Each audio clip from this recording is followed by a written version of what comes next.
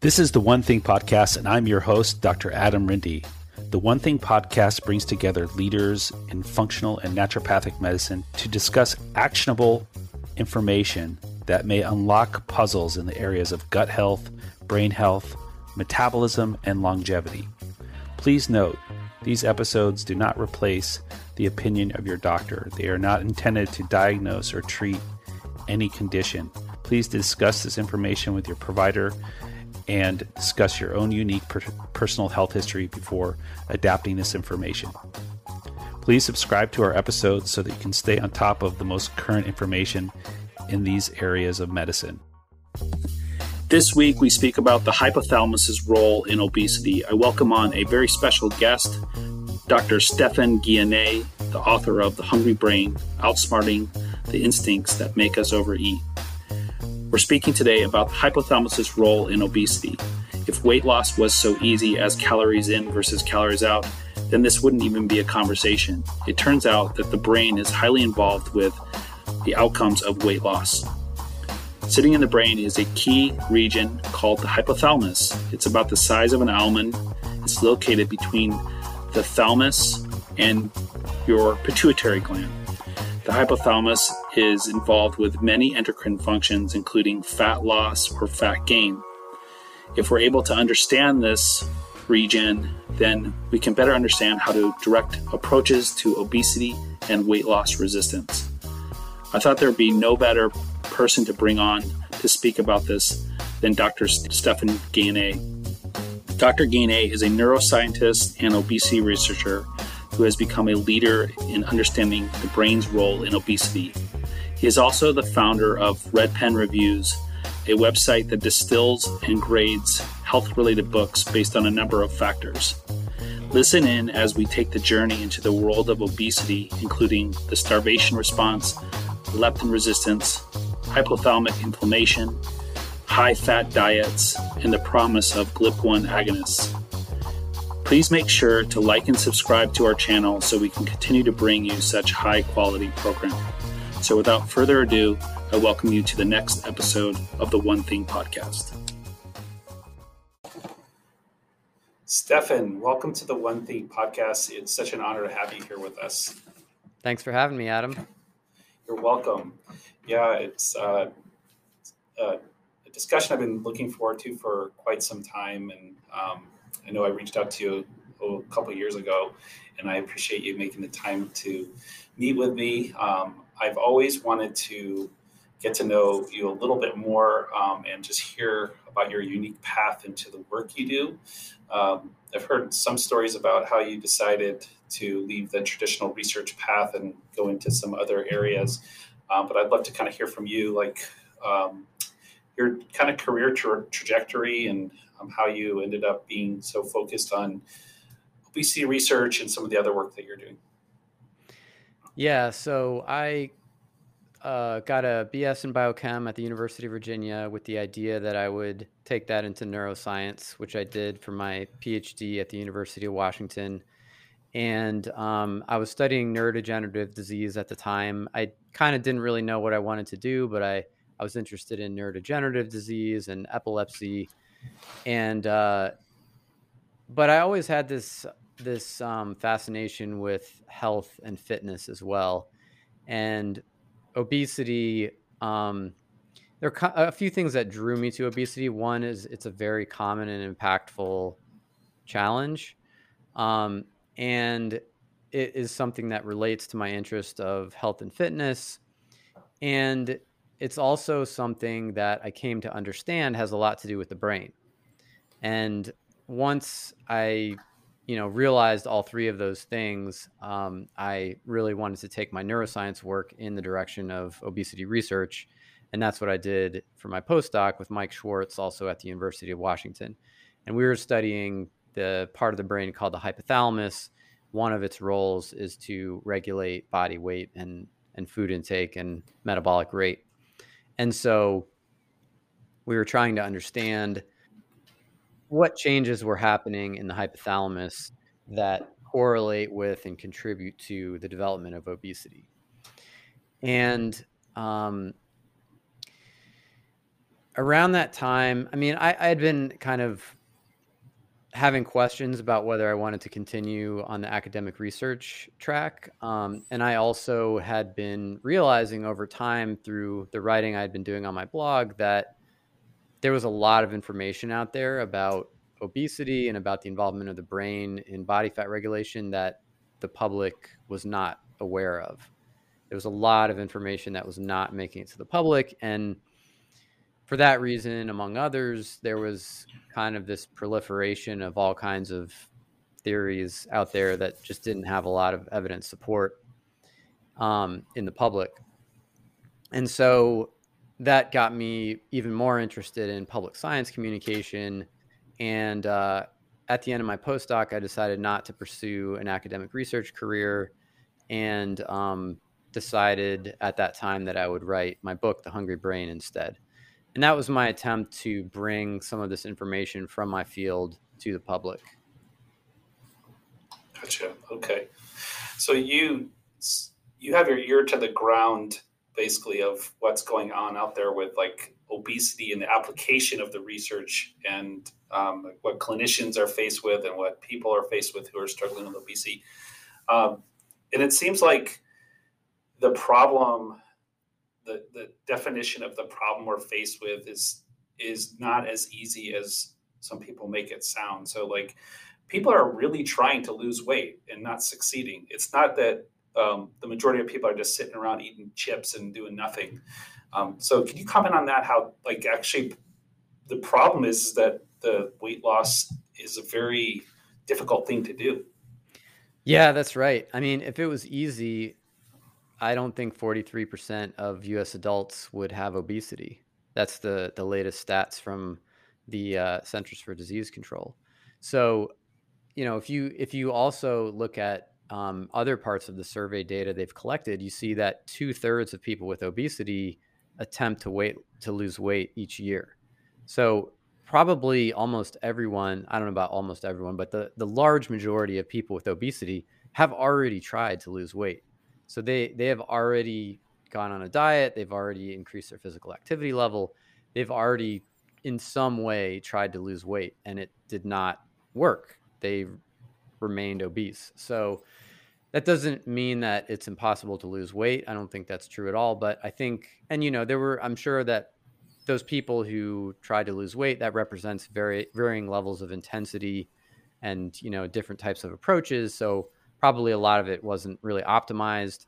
But that said, I mean, even if you look at very intensive weight loss programs, you have programs like the Diabetes Prevention Program randomized controlled trial, which was a landmark trial to attempt to stop people from progressing from prediabetes to type 2 diabetes via weight loss. And it was a really intensive diet and lifestyle program. And people initially lost about 7% of their body weight, which is pretty good for a diet and lifestyle program. But by the end of 3 years, they were, I think, maybe 3 or 4% down. And then if you follow them over 10 years, they essentially rebound to their former weight. Yeah. So, and that's like state of the art. So, you know, when you compare that to something like bariatric surgery, which is the most effective weight loss method that we currently have, you see in bariatric surgery, you're going to see a few years after the surgery, people are down by like 25% of their initial body weight. So that's the kind of weight loss that we really are looking for. And that's something that it is rare for individuals to achieve through typical diet and lifestyle means. That said, you know, I don't want to like discourage. I know that sounds like really discouraging. It is the reality, and I think it's important for people to know the reality. But at the same time, that trial that I told you about, the Diabetes Prevention Program trial, even though the weight loss was relatively modest, it reduced the likelihood of progressing from prediabetes to type 2 diabetes by 58%.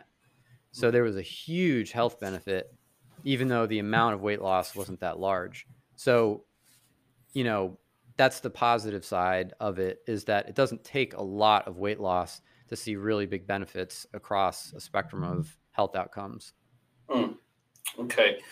So, when you plug into like the Twitter wars out there, it's like there's the calorie restriction camp, there's the low carb camp, there's the intermittent fasting camp. How did we get in this mess? Like where there's so much warring as to which way to go. Yeah, that's a good question. I don't know that I'm really the best person to answer that question, but I will say that, I mean, these are all approaches that cause weight loss. So it's, everybody has a piece of the truth. And I think people have a tendency of, once they get really into something, it becomes part of their identity, and then they want to build it up and, maximize it and make it seem more effective and downplay the downsides of it. That's just kind of like human nature. And so you get people who are really invested in specific narratives around a specific diet because their identity is tied up with that diet. And then, once somebody's identity is tied up with it, then it's like politics or religion. There's no compromise that can be had. There's only going to be friction against other people who have different beliefs. Mm-hmm. That makes a lot of sense. Yeah. So one of the areas that I think that you've really shed a light to that isn't sort of the first place people think about when kind of discussing this topic. Most people think about calories in versus calories out or what have you. You've looked, your expertise is in the hypothalamus and how its involvement with obesity and its involvement with defending against weight loss. Can you sort of give us the big picture as to how the hypothalamus plays a role in this process? Yeah. And the first thing I want to say is I want to bring us back to this observation that people regain lost weight. I think this is really important to understand because it's not obvious that would be true, right? Like why, if you lose 30 pounds, why would you have a tendency to regain instead of just staying at that weight? But if you look at the randomized controlled trials, the most rigorous evidence we have, what you see is people lose and then they tend to regain on average. Some people can maintain, some people regain very quickly or never lose much to begin with, but on average you see a regain over a period of years. And then they kind of like regain fast at first, and then they slow down until eventually they kind of end up where they started. So why is that? Why would you end up where you started? That implies that there's some kind of regulatory system, right? That there's some tendency to return to a particular, point that is desired by some regulatory system in your body. Not that you consciously desire that, but there's some system in your body that's kind of drawing you back toward that weight. So, and this is what you see over and over again in studies that restrict people's calories intake. So weight loss via calorie restriction, they tend to bounce back. And when you increase people's calorie intake, so you make people gain weight rapidly over the course of a few weeks or months. When you stop overfeeding them, they'll typically lose most of that weight really quick. And so there's this regulatory system. Obviously, that doesn't stop people from gaining weight over long periods of time over the course of their lives. And that's something we can talk about. But there is pushback that's happening in both directions. So there's this regulatory system that, we've known that there was something there for a long time. People have known that there was some kind of regulation. They guessed at it for over 100 years. But we didn't really know how the system worked until people started doing brain lesion studies and started looking at the genetics of genetically obese rodents. So, I'll spare you all the details because I think the way you frame the question, you don't want all the details. But basically, the way it works is it's kind of like your home thermostat. Your home thermostat has a temperature it's trying to regulate around. And if the temperature deviates from that, your your thermostat will kick in either heat or air conditioning to bring the temperature back to where you set it. So your brain has a kind of set point. People debate this word endlessly, whether set point's the right word, but there's some value for body fatness that your brain is trying to defend. And just like your thermostat measures the temperature in your house to know how to react relative to that set point, your brain measures the amount of fat in your body via a hormone called leptin that's produced by your fat tissue in proportion to its size. And that's the signal to your brain that tells your brain how much fat you have. And then your brain basically compares that to the amount that it wants to have. This is all non-conscious, so it's not, has nothing to do with what you personally consciously want your weight to be. This is just a non-conscious regulatory system, compares the value to the desired value. And if you're below, then it kicks in a suite of responses, both behavior and physiology, to get the fat back. So when somebody loses weight, their leptin levels drop because their fat mass drops.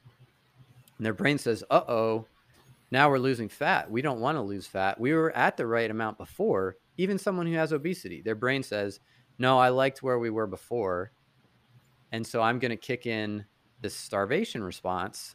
That's what I call it. I think that is literally accurate. Even though you're not literally starving, the perception of your brain is that you are literally starving. Mm-hmm. And so it kicks in the exact same physiology and behavior that it would if a lean person wasn't getting enough calories. So in like a true starvation situation, that is how your brain reacts. And so your hunger goes up, you're focusing on food more, your brain is biased toward wanting more calorie dense food, you find that food tastes better, your metabolic rate starts to go down, and without even necessarily noticing it, your calorie intake goes up. And so that continues until the fat comes back. And so that is the main way that system works. And this, I've given you kind of the outline. The whole thing is a lot more complicated than that. And, you know, we have more to learn. But leptin is the key signal that reports weight loss to the brain. And then once the brain hears that, the brain reacts in such a way to bring that fat back. And at that point, if you want to maintain the loss, you have to fight yourself. You're literally struggling against your own self. Yeah. It's your conscious brain denying your non-conscious brain, which is creating hunger and cravings and curtailing your metabolic rate. And you're having to consciously struggle against that if you want to maintain that lower weight. And that struggle is, I mean, you can do it for a day, you can do it for a week, you can do it for a month, but can you do it for a year? Can you do it for 10 years? Right. Can you do that for the rest of your life? I think, you know, when you frame it like that, I think it's not hard to understand why people have a hard time maintaining weight loss over long periods of time. Yeah. You know, so, you know, the natural question I think that everybody went to in the beginning is like, how do we get a handle on this leptin thing? You know, this leptin hormone. And, you know, I was reading some of the recent research that you've done and papers that you've published, and you've talked about this kind of hypothalamic inflammation, and this connection is kind of mind-blowing to me to hear, you know, that the inflammation is a part of this, but it's not exactly how we would think it is a part of it. There's just so much more to it. You read it in from a layperson's perspective. Oh, we just need to reduce inflammation, but it's not that easy, is it?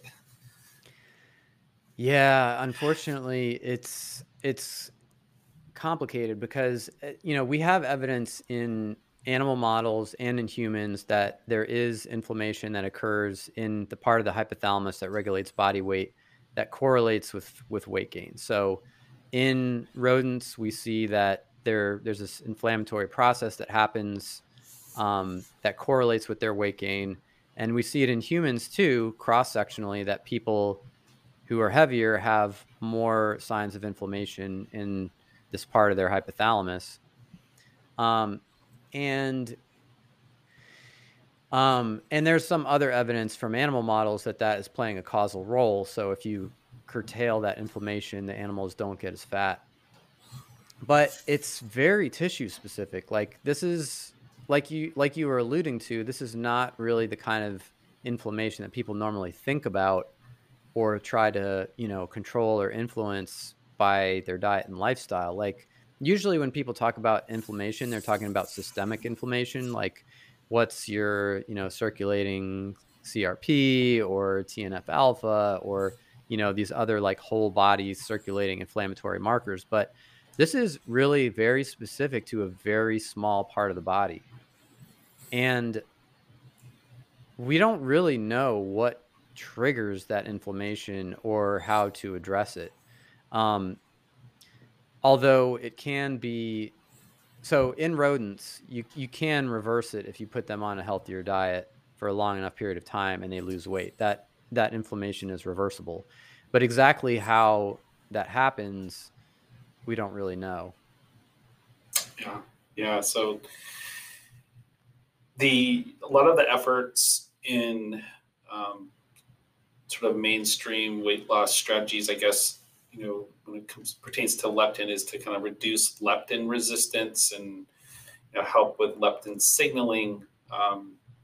Is that something that has any like teeth that we can dig in with it, or is it sort of still kind of like a term that really is not substantiated?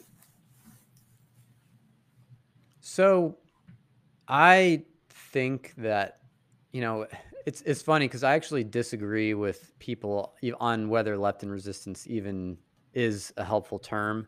I think it is a helpful term. I think that it is something that is an accurate description of what we see, because in someone who is lean, people who are lean have a lower level of circulating leptin than people who have obesity because their fat mass is lower. But a lean person, like the amount of leptin that a lean person has is not enough to satisfy the hypothalamus of a person with obesity. So if you took a person with obesity and you reduced their leptin level to a lean level, their brain would immediately switch on their starvation response, because that is below their habitual leptin level that their brain is accustomed to and is looking for as their normal. And so what that means is that for a person with obesity, it takes more leptin to have the same effect of averting that starvation response, right?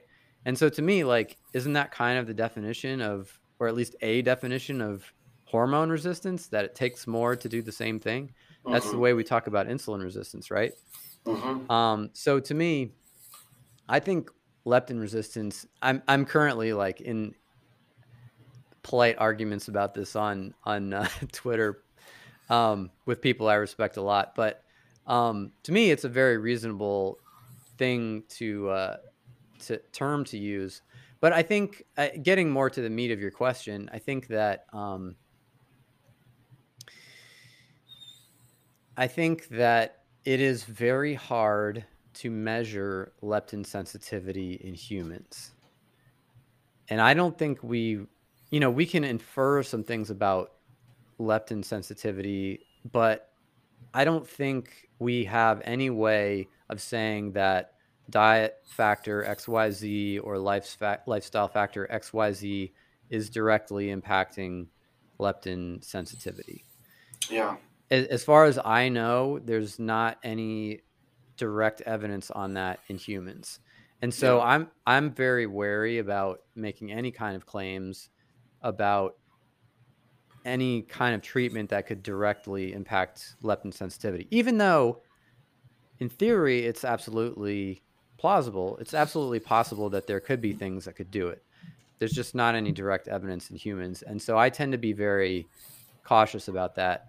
But that said, I don't think that we have to totally give up on this concept or this line of thinking, because I think if we step back, And we kind of put aside leptin resistance and we say, are there any strategies that can help lower the set point?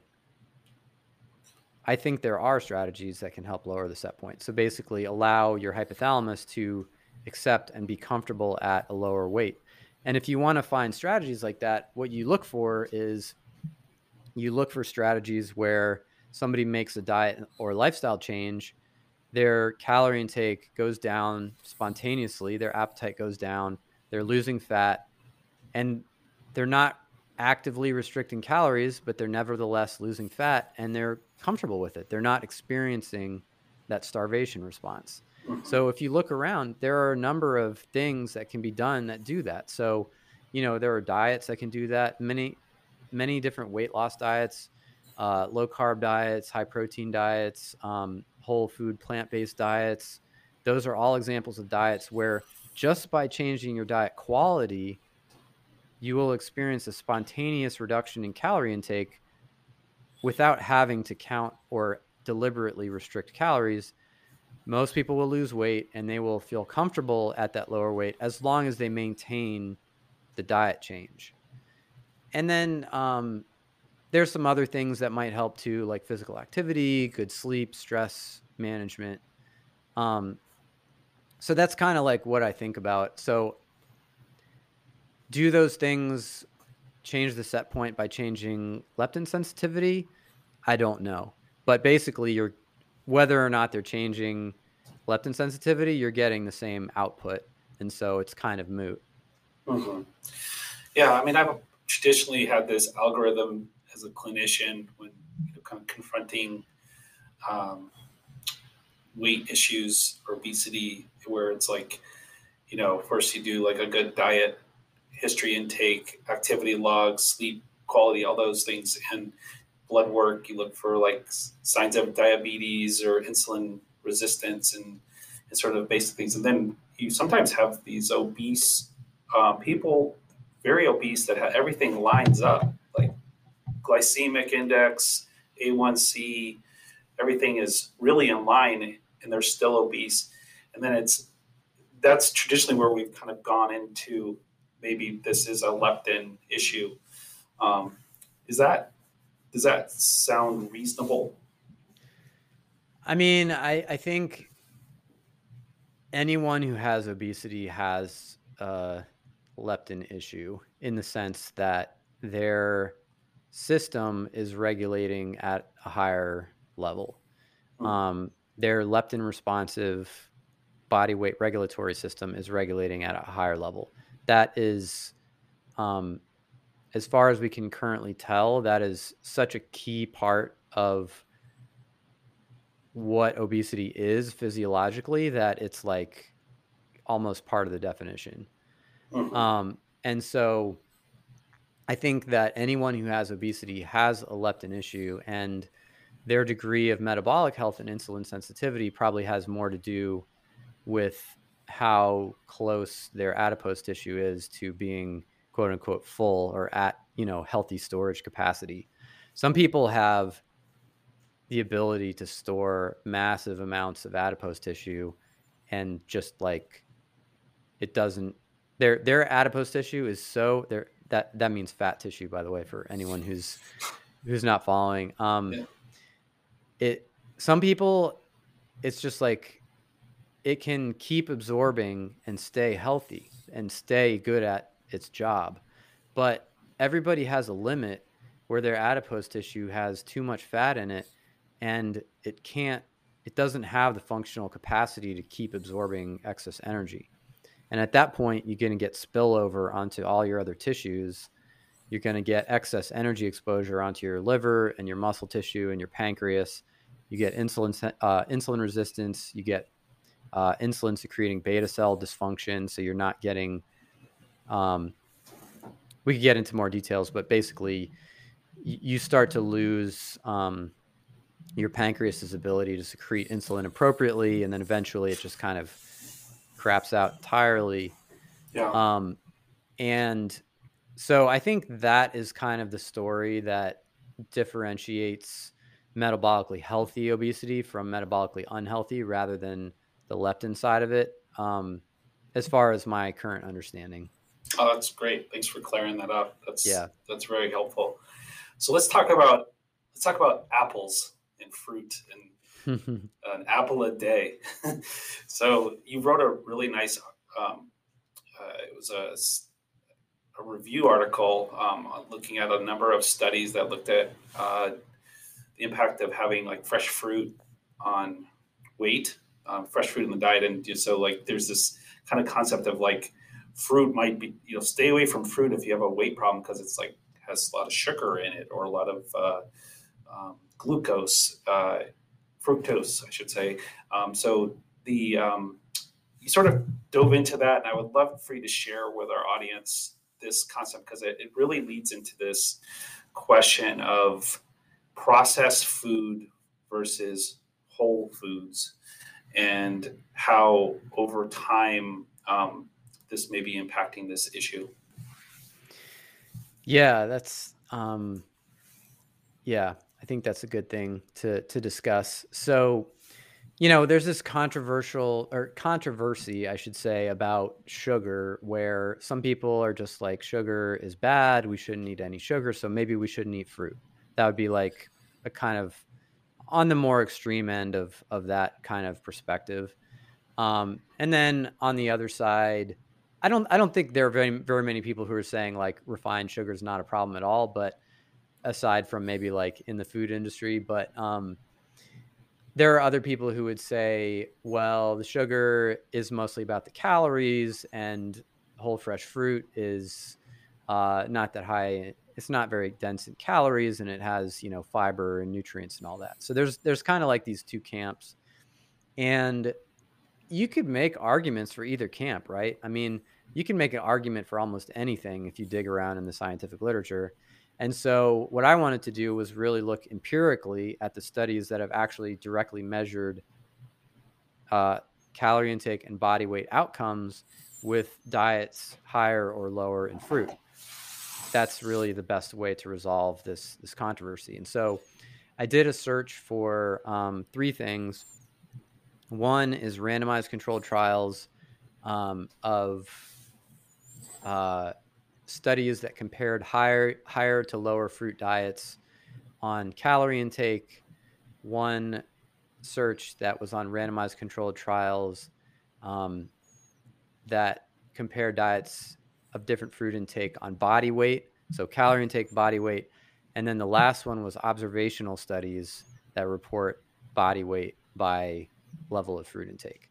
And what I saw was very consistent across all three types of evidence, that increasing the amount of fruit in the diet leads to either no change in calorie intake or decreased calorie intake, and similarly, either no change or a decrease in body weight. So it's not like the world's best weight loss aid, but at the same time, it doesn't cause weight gain either. If anything, it's causing weight loss.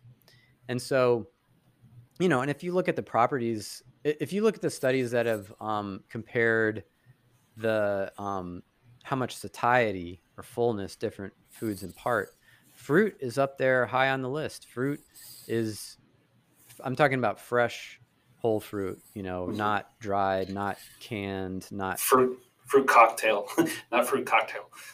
Yeah. Do you remember that stuff? That's the corn syrup or the syrupy based fruit that they used to sell.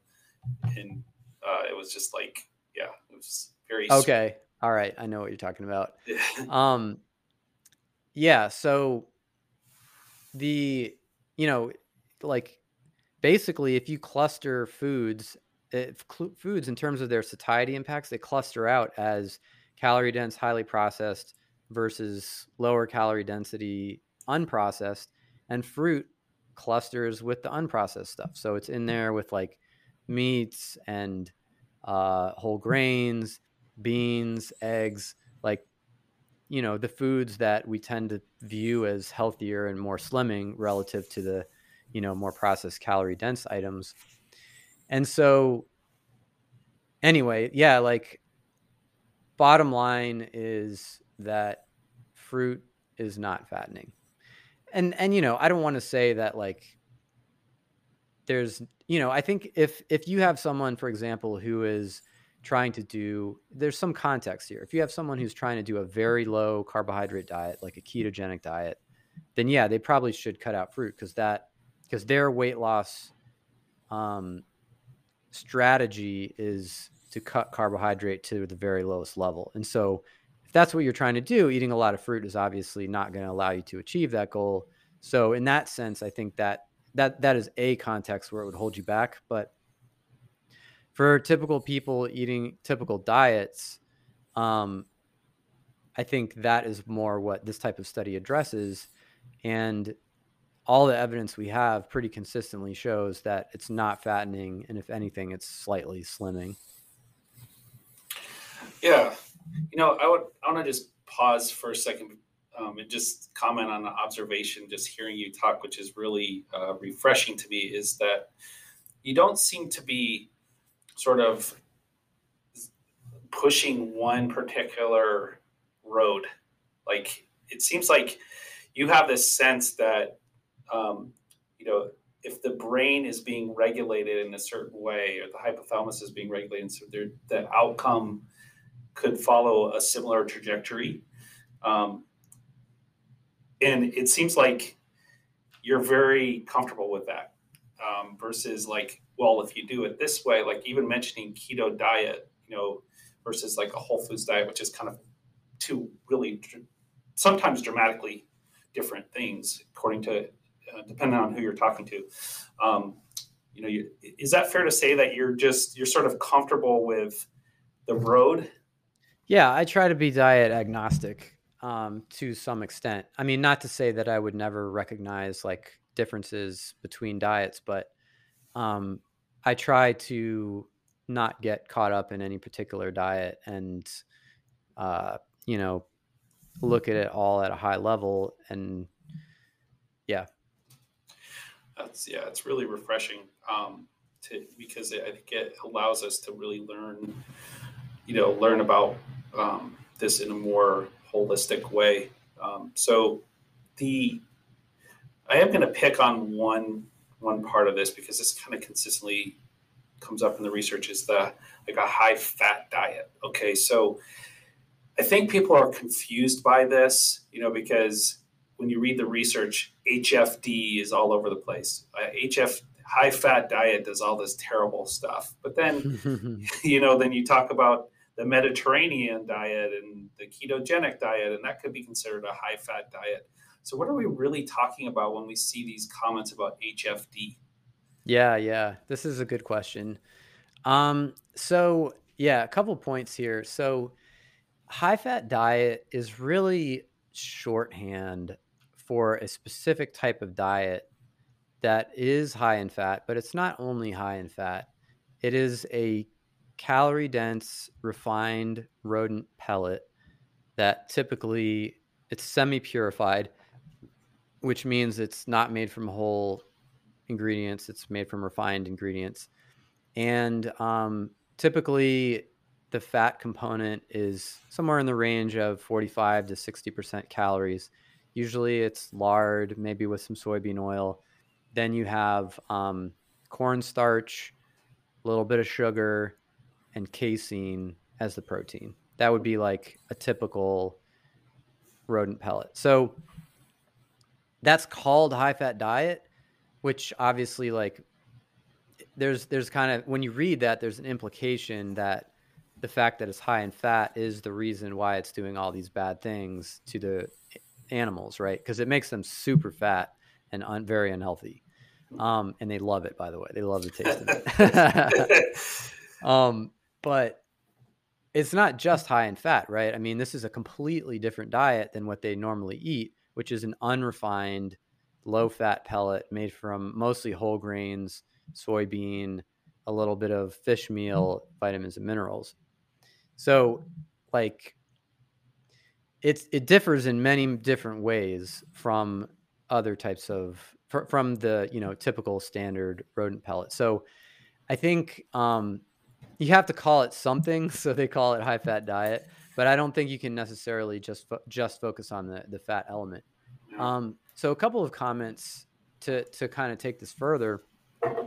I think it's useful to note that ketogenic diets work similarly in rodents as in humans. So if you put a rat or a mouse that has obesity on a ketogenic diet, typically they will lose weight. Or if you put them on one for their entire lives, they will gain less weight over the course of their lives. Some studies show that they will live longer. Some studies show that they won't, but it doesn't really hurt their health to be on a ketogenic diet. If anything, it improves their health. And so I think that, I think rodents are actually not as different from humans as we like to think. So if you go back and look at the older human randomized controlled trials on diets, what you see is that, and the evidence isn't great or that abundant, by the way, but it's decent enough, I think, to support the statements that I'm going to make. If you take somebody's normal diet and you just give them like fattier versions of what they're already eating, typically their calorie intake will go up and their body weight will go up. Whereas if you give them less fatty versions of the stuff they're already eating, their calorie intake will go down and their body weight will go down. And so I think it's similar there to rodents too. The fat actually does matter, but I think there's a really big distinction to be made here between diets that are high in fat because they're restricting carbohydrate versus diets that are unrestricted but just have a ton of extra fat in them. I think that's really the key distinction, because when you have a diet that's unrestricted, like the one I was just describing, you just make everything fattier, but the bread's still on the table, the potatoes are still on the plate. That's the kind of scenario where in rodents or humans, you're going to get fat gain. If instead you're saying, well, I'm taking away the bread, I'm taking away the potatoes, and I have to increase my fat intake somewhat so I'm not, so I get enough calories, that's a different scenario. And that scenario tends to lead to weight loss, both in humans and in rodents. And so I think it might seem kind of like a fine point, but I think it's important enough that it actually reverses the direction of the effect size. So I think it's actually a really important point. Yeah. I always like when research articles are referring to HFD and they put a little icon of like a Big Mac and fries next to it. Like that works for me, because then it's like, okay, they're not putting a Mediterranean style diet icon or, so I've seen that before. It's like, yeah, that's what we're referring to. Like a big, in the human world, that would be like eating Big Macs and fries pretty much every day. Yeah, that's right. And I think, it's probably even worse than Big Mac and fries, probably. Honestly. But I think that, so when I wrote my papers, I tended to try to refer to it as a semi-purified high-fat diet or some other like qualifier, so that people could understand that it's not just regular rodent chow that fat has been added to.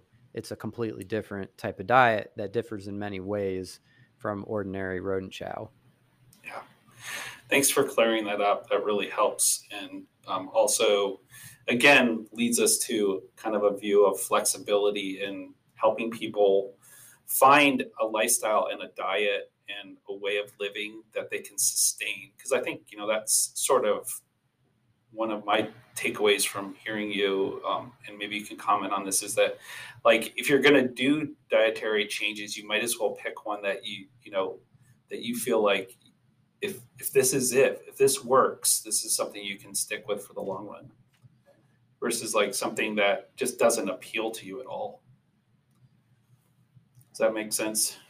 Yeah. Sorry, was there a question in there? Yeah, I just wonder if you could comment on that, because like it seems like if you're choosing a diet for a weight loss, would you think that there needs to be a discussion about which one of these choices seems most sustainable versus just jumping into something because it's like 30 days of this, that, the other, you can lose all this weight? Yeah, I mean, adherence is key. So how well a person actually sticks to the diet is key. And if it's hard for them to stick to the diet, then their probability of being able to stick to it is reduced. Like, we're not machines. We have a limited amount of willpower that we can apply to our lives. And if you set up a situation where someone has to struggle every day, then that's not how you're going to get the most effectiveness. So, absolutely. Yeah. I think people absolutely should choose a diet that is, where they can get the most results for the least amount of effort. And I think that one way to think about this is, I like to frame it in terms of this struggle between your non-conscious brain and your conscious brain. How hard is that struggle on this particular diet? Do you feel like you're just eating to your appetite and losing weight and staying where you want to be as long as you stick with the diet? Or do you feel like you're hungry all the time and cold all the time and, constantly having to battle yourself not to like tear open a bag of, chips or cookies or whatever? Mm-hmm. So to me, I like to try to think about how do we kind of appease the non-conscious brain as much as we can to make it as easy as possible. Because I think that's what it's all about, is making it as easy as possible. Choose something that works for your life and try to make it as easy as possible on yourself so that you can sustain it. Excellent. Thank you. Yeah. So there has been an emergence of some treatments that are available now, and actually practitioners, I think, are even most excited to give recommendations to take for people with weight issues to try GLP-1 agonist treatments. And I'd love to hear your thoughts on that and the direction that's going. Yeah, so I'm super bullish on the GLP-1 agonists. I've written a couple of articles on it, as you know. One is titled "The Future of Weight Loss," and that's in the journal Works in Progress. And then I wrote another one for the Metaculus journal that's along similar lines. And basically, yeah, I could go on and on about this, but I'll try to keep it concise. I think that we are on the verge. Let me start by saying that I have no conflicts of interest related to the pharmaceutical industry. So Yeah. My enthusiasm is purely my own. I'm not driving a pharma, Lamborghini. So I think we are on the verge of a sea change in the medical management of obesity. I think that's starting to happen, and it's starting to happen as a result of these new drugs. That the first one has been FDA approved last June. It's called Wegovy, or semaglutide. And there are many others that are in the pipeline being developed that are equally, if not more, impressive. And these are drugs that came out of the basic research pipeline. So to understand how important this is, if you look back at weight loss drugs from decades prior, most of those were just discovered haphazardly. They were not discovered because we understood how weight regulation works and we found drugs to target those circuits in the brain. They were just like psychiatric drugs that someone happened to notice cause weight loss. And then we, combine them. But they have side effects. They're not really great drugs. They don't cause that much weight loss. In contrast, Wegovy causes, depending on the trial you look at, anywhere between 15 to 18% loss of body weight. And compare that to bariatric surgery, which is the most effective treatment we have, that you start off losing about 30%. After a few years, you're like 25% down. So that's like the benchmark. That's like that amount of weight loss with bariatric surgery. You reduce your risk of developing diabetes by like 85%. Coronary heart disease is down by like, I forget, it's like 50 or 70%. Your cancer risk goes down. All-cause mortality goes down. So there's like huge benefits to reap with that degree of weight loss. And Wegovy gets you most of the way there. And that's a drug that doesn't require surgery. It's totally reversible if you don't like it. And the side effects are mostly positive. That's part of the crazy thing, because I mean, any drug has side effects, and any drug has negative side effects, and so does Wegovy. But Wegovy's side effects typically are gastrointestinal, so people will feel nauseous. Sometimes they'll throw up. But generally what you see is that occurs during the scale up of dose, the initial scale up when you first put somebody on it. And then by the time they reach their maintenance dose and they've been on it for a month or two, they don't have any negative side effects at all, would be the typical case. And at that point, people's calorie intake goes down by like 25%. Their body weight goes down by something like 15 to 18%. And their risk of coronary heart disease goes down by about a third, similar to statin drugs. Their blood sugar is under better control. Typically they would report that they have a better relationship with food, so they're not struggling as much or feeling like they're losing control around foods. It really helps a lot with cravings. So I know I sound like I'm kind of gushing, but I just genuinely think that these drugs are awesome. And I think that, in an ideal world, we would cure all obesity with diet and lifestyle, but it's 2022.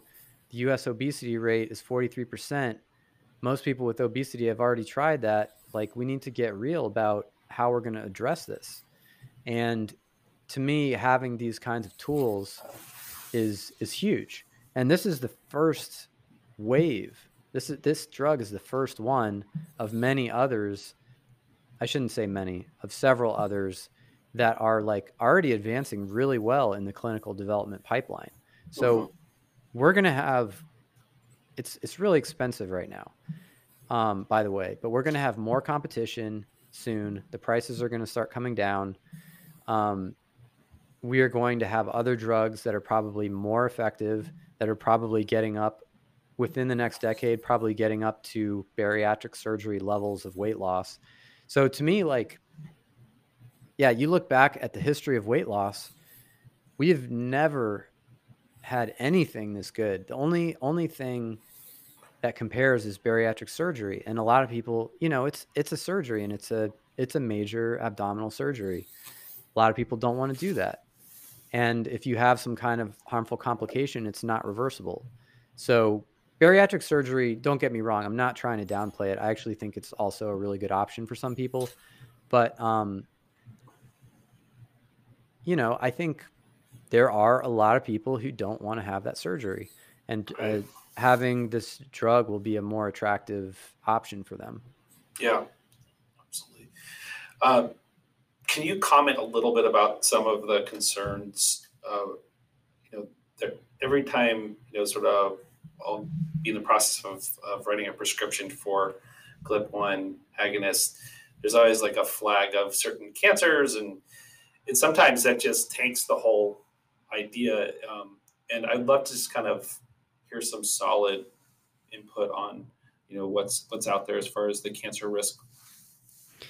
Yeah. So there was some initial research in animals suggesting that this class of drugs could increase the risk of pancreatic cancer and thyroid cancer. And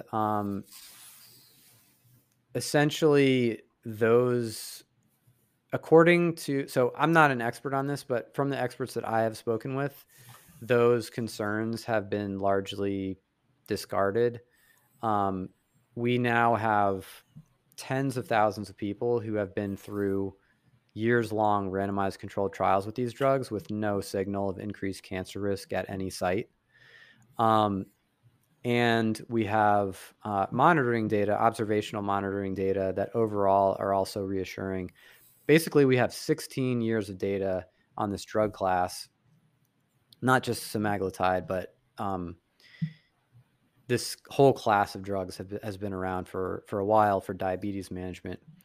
And so you can look at this drug class, these GLP-1 agonists, and you see that overall the profile is actually very reassuring with regard to cancer in general, and also specifically thyroid and pancreas. But, another thing I want to say about that is thyroid and pancreatic cancer are not super common cancers. So it's possible that there's some increase in there that we just haven't been able to detect yet because we haven't, looked at enough people or haven't waited long enough.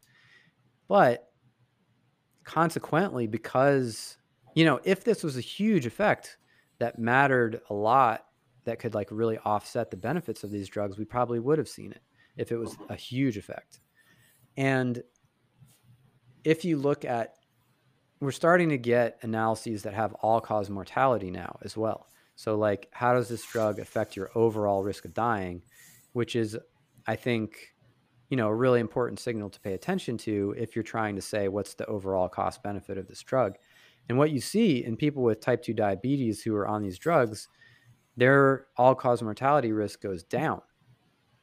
So whatever, health risks this may carry that have not been detected yet, but maybe there's something flying under the radar, it's still outweighed by the benefit. That's what those data suggest, at least in people with type 2 diabetes. Mm-hmm. Yeah, well, good. That's really good to hear. And I didn't realize there had been so many years of research looking at this. Stephan, this has been really a wonderful talk. I've learned so much, and just cleared up a lot of confusion, and also gave me some hope, that, we're headed in a better direction, and also that, to kind of understand the balance that we're trying to create into the different parts that we need to be thinking about. I would love to just get some take-home messages and then kind of hear more about your work that you're doing. I'm a big fan of Red Pen, and I'd love for you to talk about that. I know you're involved with also Examine, and some charity work that charity research work that you do. So I'd love to hear about all that. And I would encourage anybody listening to this to check out Red Pen, because, when you want to find a resource that helps you find good information, good health information, that's a great first step, is to go to your Red Pen website.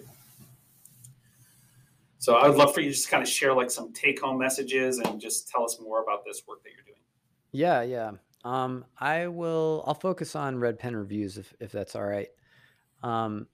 Red Pen Reviews is a website where we publish reviews of popular nutrition books that are the most informative, consistent, and unbiased reviews that you can find of popular nutrition books anywhere.